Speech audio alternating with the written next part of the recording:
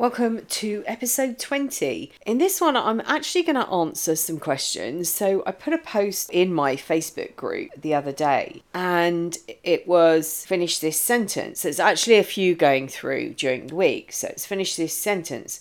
This question is, I find it hard too. And then I got a lot of really interesting statements to finish off that sentence. So I thought I'd share some of them with you and also my replies to them. I thought it would be a really interesting share on the podcast today. Welcome to the Mindfuckery podcast. I'm your host, Elizabeth, author of Finding Lily and the A to Z of emotional abuse. I'm here to remind you that love should be unconditional. Divorcing emotionally is life-changing and that you have a duty of care to yourself. Each week, I will discuss some of the terms you may hear along this journey, and I will help you understand and process what's happening. I will help you find the best habits as you start to take back the control of your own life and learn the tools to heal on a deeper level, becoming the best version of yourself. So as I said, in my Facebook group, The Divorce Sanctuary, I put a series of posts that are going out during the week. Sundays was, I find it really hard too, and it's a finish the sentence. So what would your finish the sentence be? What would your statement be? What I'm going to do is, obviously these are going to be anonymous. I might class them as ABC. So I'll read out the statement and then I will reply to each one. So for the first one, the statement is, I find it hard, and it's to keep going each day.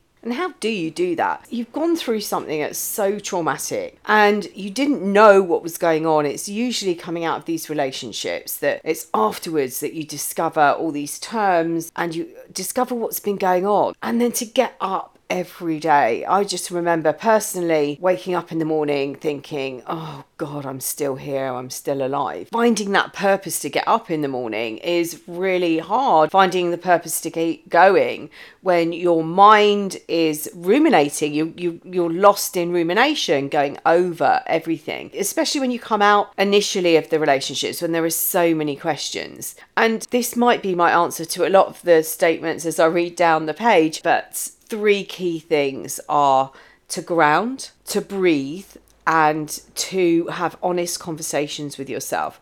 So grounding is, I'll put some links actually in the notes to this. Grounding, maybe seeing the roots coming out of your feet and going into the center of the earth or down into the earth, and then seeing like a cord coming out the top of your head, and you could either go to the sun or the moon or the center of the universe, and grounding yourself, staying out of your head and in your body. Another one is breathing. The best one for this is box breathing.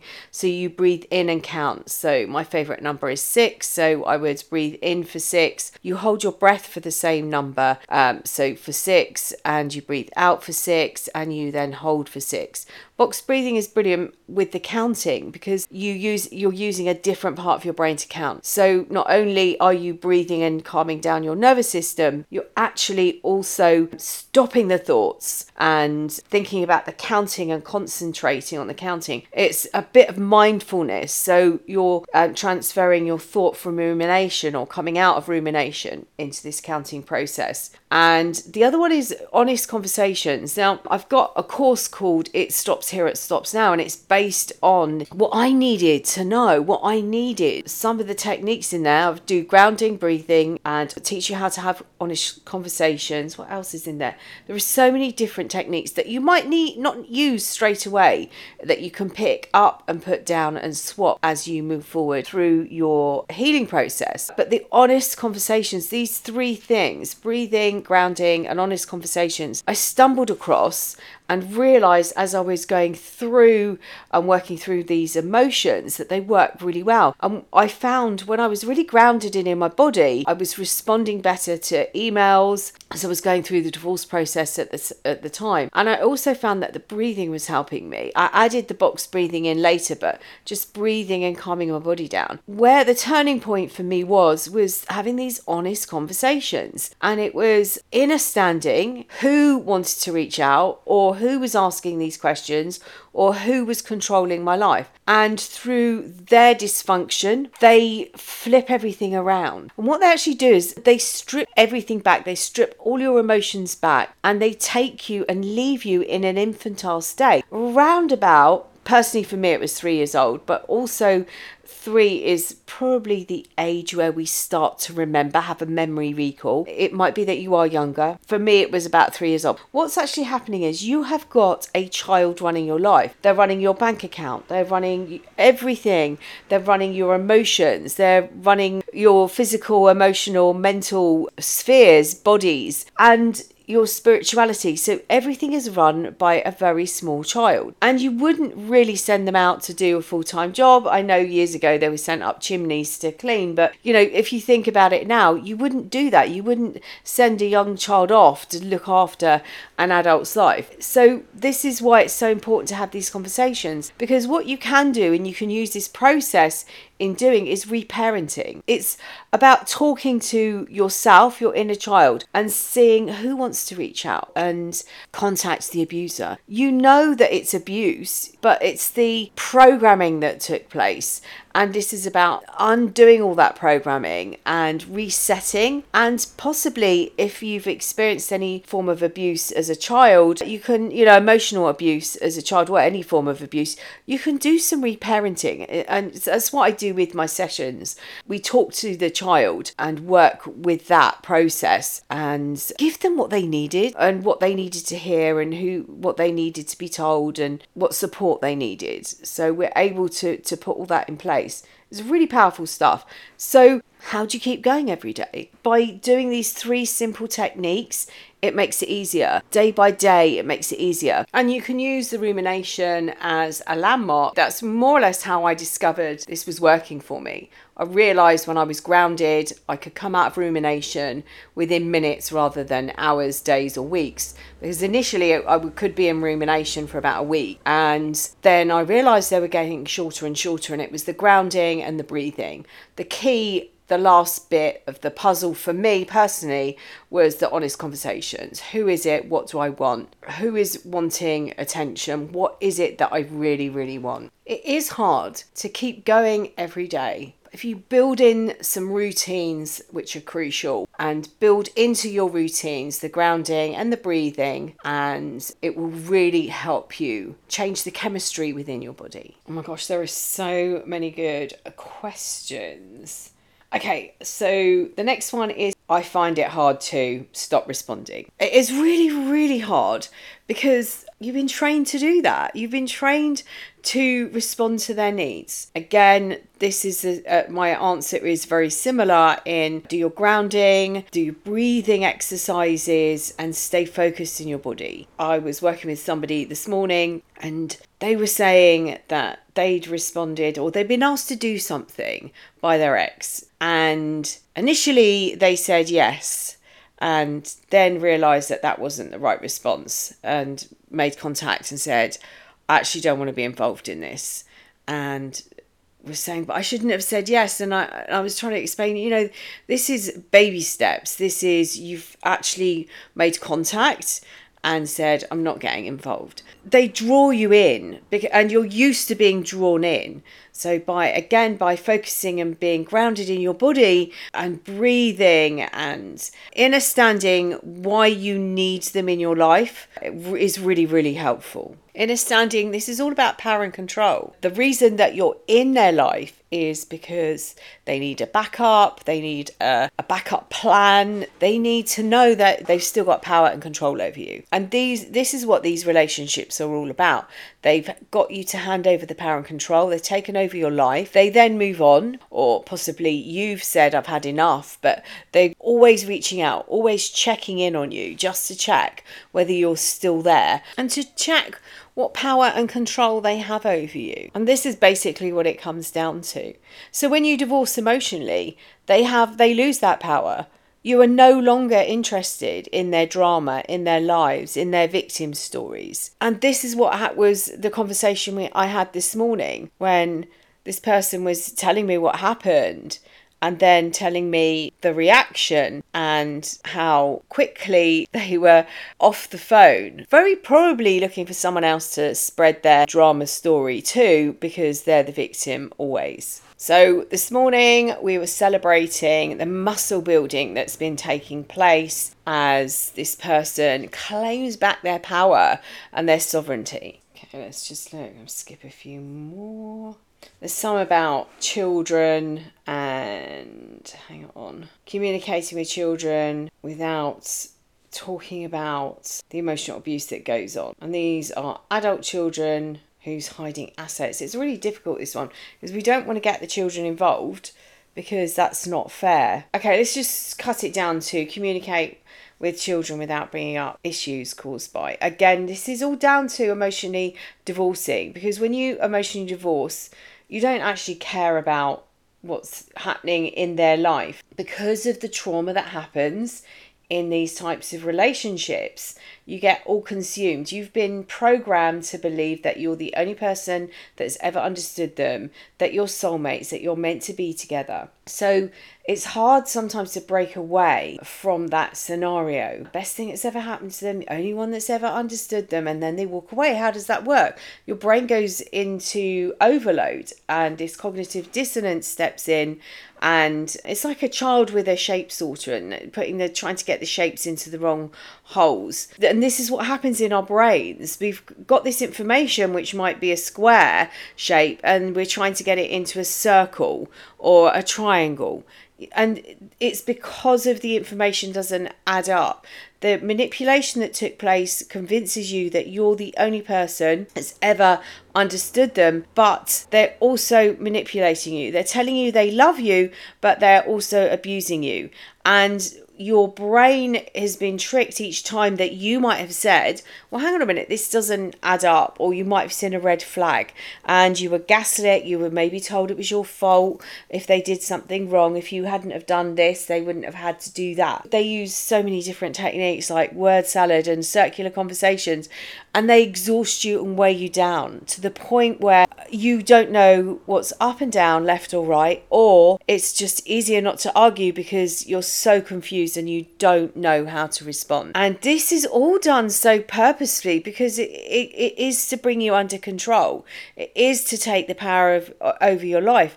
When somebody steps in as caretaker or caregiver, you turn to them because you see them as a person you can trust. But how does that work when the person that you trust is actually abusing you? And these relationships have usually come from, you've experienced something very similar in your childhood. If you hadn't, you would have seen this as abuse.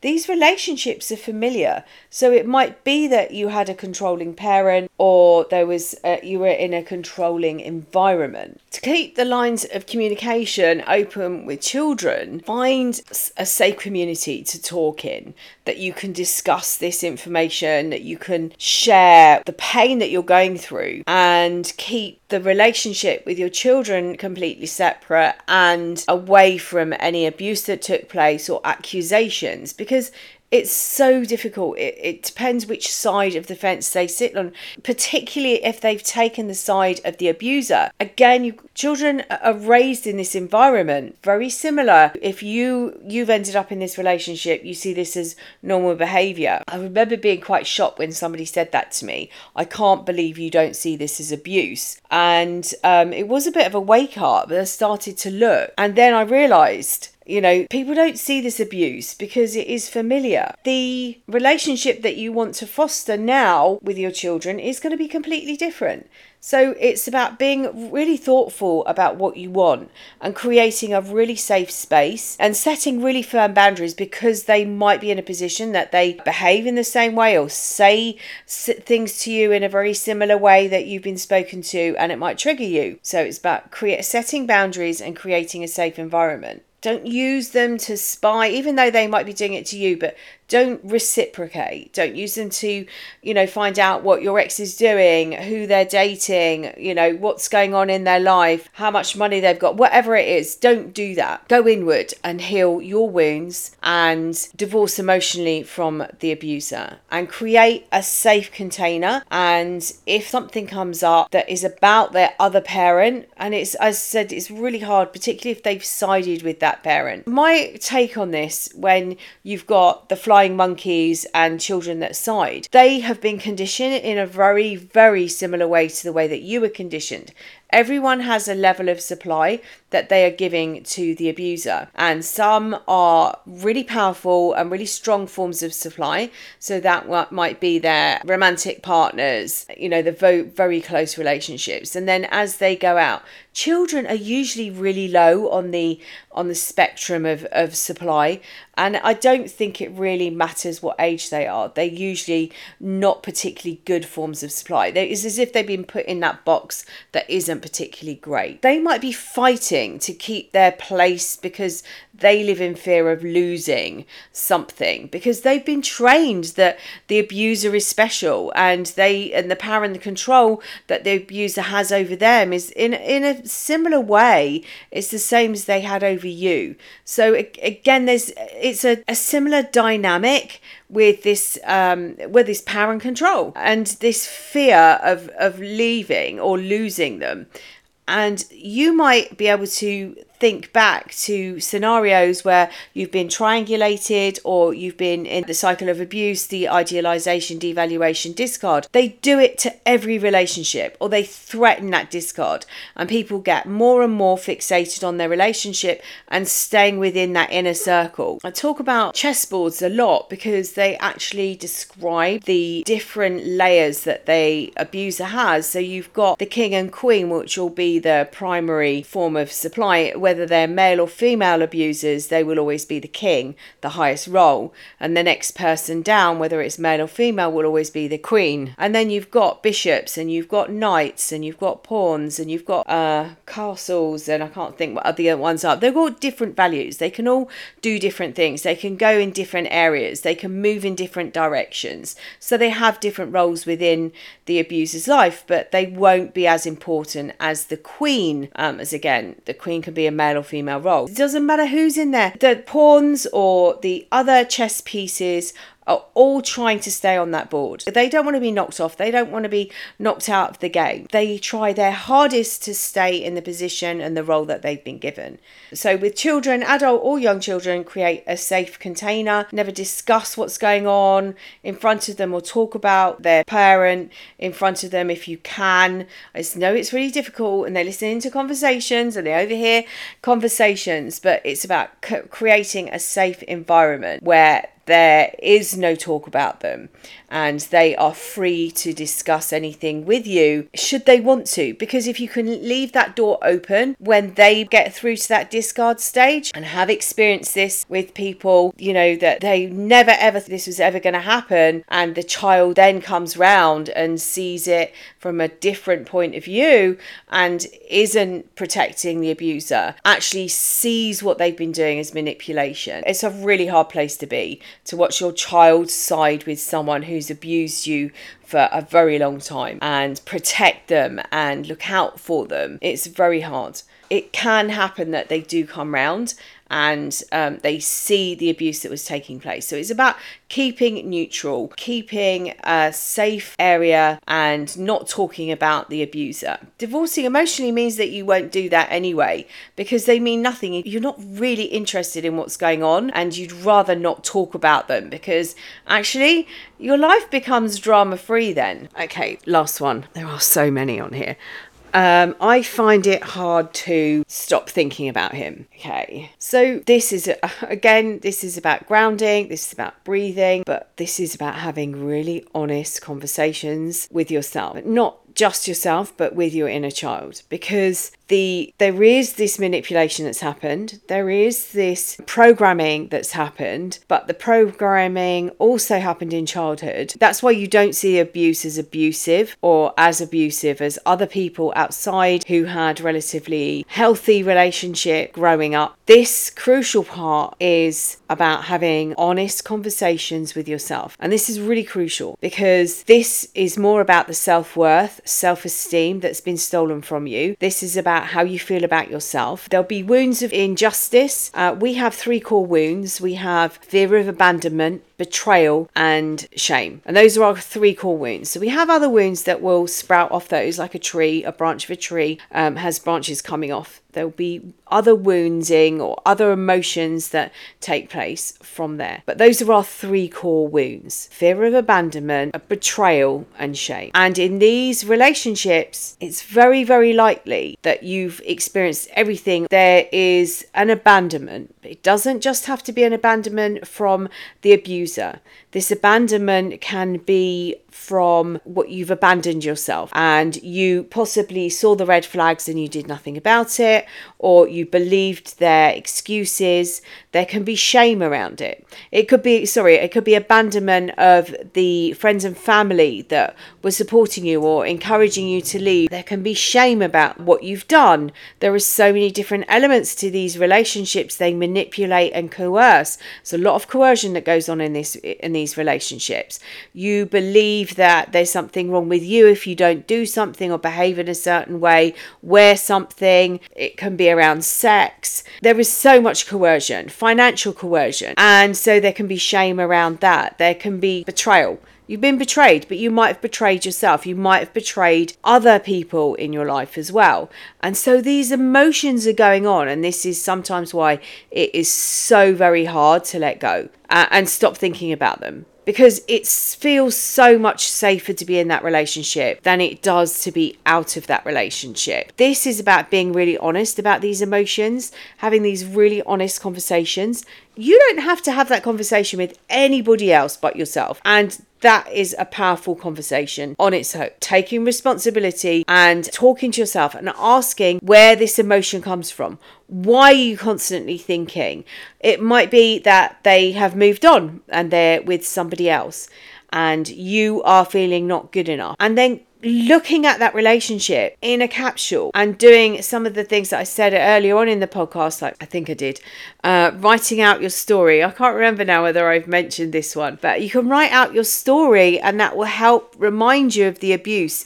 Look for the patterns. You should be able to see the idealization, devaluation, and discard in this relationship. And it might go idealization, devaluation. You might see triangulation. You might see the gaslighting that went on. So by writing it out and staying in your body, you're able to identify it as abusive. This is about working on your self-esteem. This is about having these honest conversations. I promise you that some of these emotions are actually from childhood, and you thought that this person who's walked into your life and you've had a relationship with was coming in. They've shown you a completely different side. They might have acknowledged you or seen you in a way that nobody else has seen you before, and then they go and do what everyone else has done and abandon you, or they betray you, or they create shame in your life. And those 3, there might be other ones that come off it, but they will come off those 3. Because you've got to remember there's guilt as well, and guilt and shame are like twins. So there's all of these emotions going on, and by having these really honest conversations, so when you're thinking about this abuser, what are you thinking? Are you wanting them to come and rescue you? Have they rescued you before? You've also got to remember that when you go around this cycle of abuse, one, you're being trauma bonded, but you're also being told that you get to this point of discard, and then they whiz you back round to idealization, and they take you through those stages again. Now, the idealization changes, the difference of time between each stage changes, and that's deliberate so that you don't understand what's going on. It's this intermittent reinforcement that happens, and the goalposts are changed. So you did something before and you got rewarded. You do that again and you don't get rewarded. It's a bit longer, or you have to do something more for that reward, for that release of oxytocin, that bonding hormone. It's important to remember you might have got stuck, like a record gets stuck in a groove, and you're waiting for them to come back. They've always come back. And this time they haven't. So this is the final discard. So this is about getting the needle out of the groove and retraining yourself. They're not coming back this time. If they do, it's about power. So come into your body, breathe, ground, and these honest conversations with yourself. Who needs the attention? Why do you need attention? I said, these conversations are between you and you, nobody else. That's all you need to have is an honest conversation, and it starts to sever the ties of the trauma bond, because you start to let go, you start to empower yourself, and you're building up your self-esteem because you're being really honest with yourself. Honesty is going to help you so much on your healing journey. There are so many amazing responses to this post. So let me have a quick scan through. I'll just leave you with some without answering.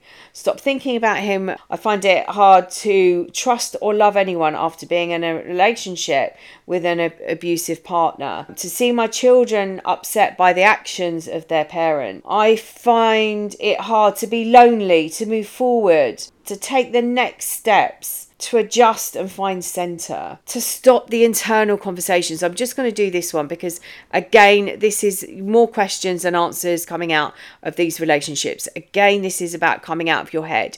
Your head has been taught, your brain has been taught a pattern. It's been taught an internal dialogue. It's been told that things you thought were true weren't true. The things that you thought weren't true were true. It's been confused, and you don't know what's going on. Coming out of these relationships, you have more questions than you have answers, and those questions are if only and maybe. And you go back over and you might replay scenarios. They might come back, these flashbacks of what happened, and you might think, oh my gosh, if only I'd said this. Maybe if I'd done, or it might be, maybe if I hadn't said this, maybe if I hadn't done this. You were always going to be at this place. You're always going to be there, whether it's 3 months' time, 3 years' time. You're always going to be in this place of discard. And you can change it in your head and try and rejig it so that they're there. And if you say something or you reach out and say, I promise, what you're doing is you're breaking down your boundaries. Emotional abusers love a boundary. To them, it's an invitation to have more power and control. And I promise you, coming out of these relationships, you will want to give them anything, because as I said with the last statement, you feel so much safer in the relationship. But it's absolutely true. It feels so much safer in that environment because you understand it on some level. Out of this relationship, you've been told you can't live on your own, you're worthless, your self-esteem has been stripped back. And as I said right at the beginning, during the relationship, you have been taken back and put in an infantile state. So this is now about being in your body and about coming out of your head and stopping those conversations in their tracks by using the box breathing. Is a brilliant one for doing this. So you're breathing in and counting, you're holding your breath and counting, breathing out and counting, and holding and counting, and just repeating. You're calming down the nervous system, you're calming down, you're breathing, you're changing the chemicals within your body, but the counting is a different part of your brain, and you need to access a different part of your brain to count. Now, there are situations where it might not work, particularly if you've experienced a lot of trauma in childhood and you disassociate, but it should, in general terms, help you with that. It's really, really powerful and really positive. But ground, breathe, honest conversations.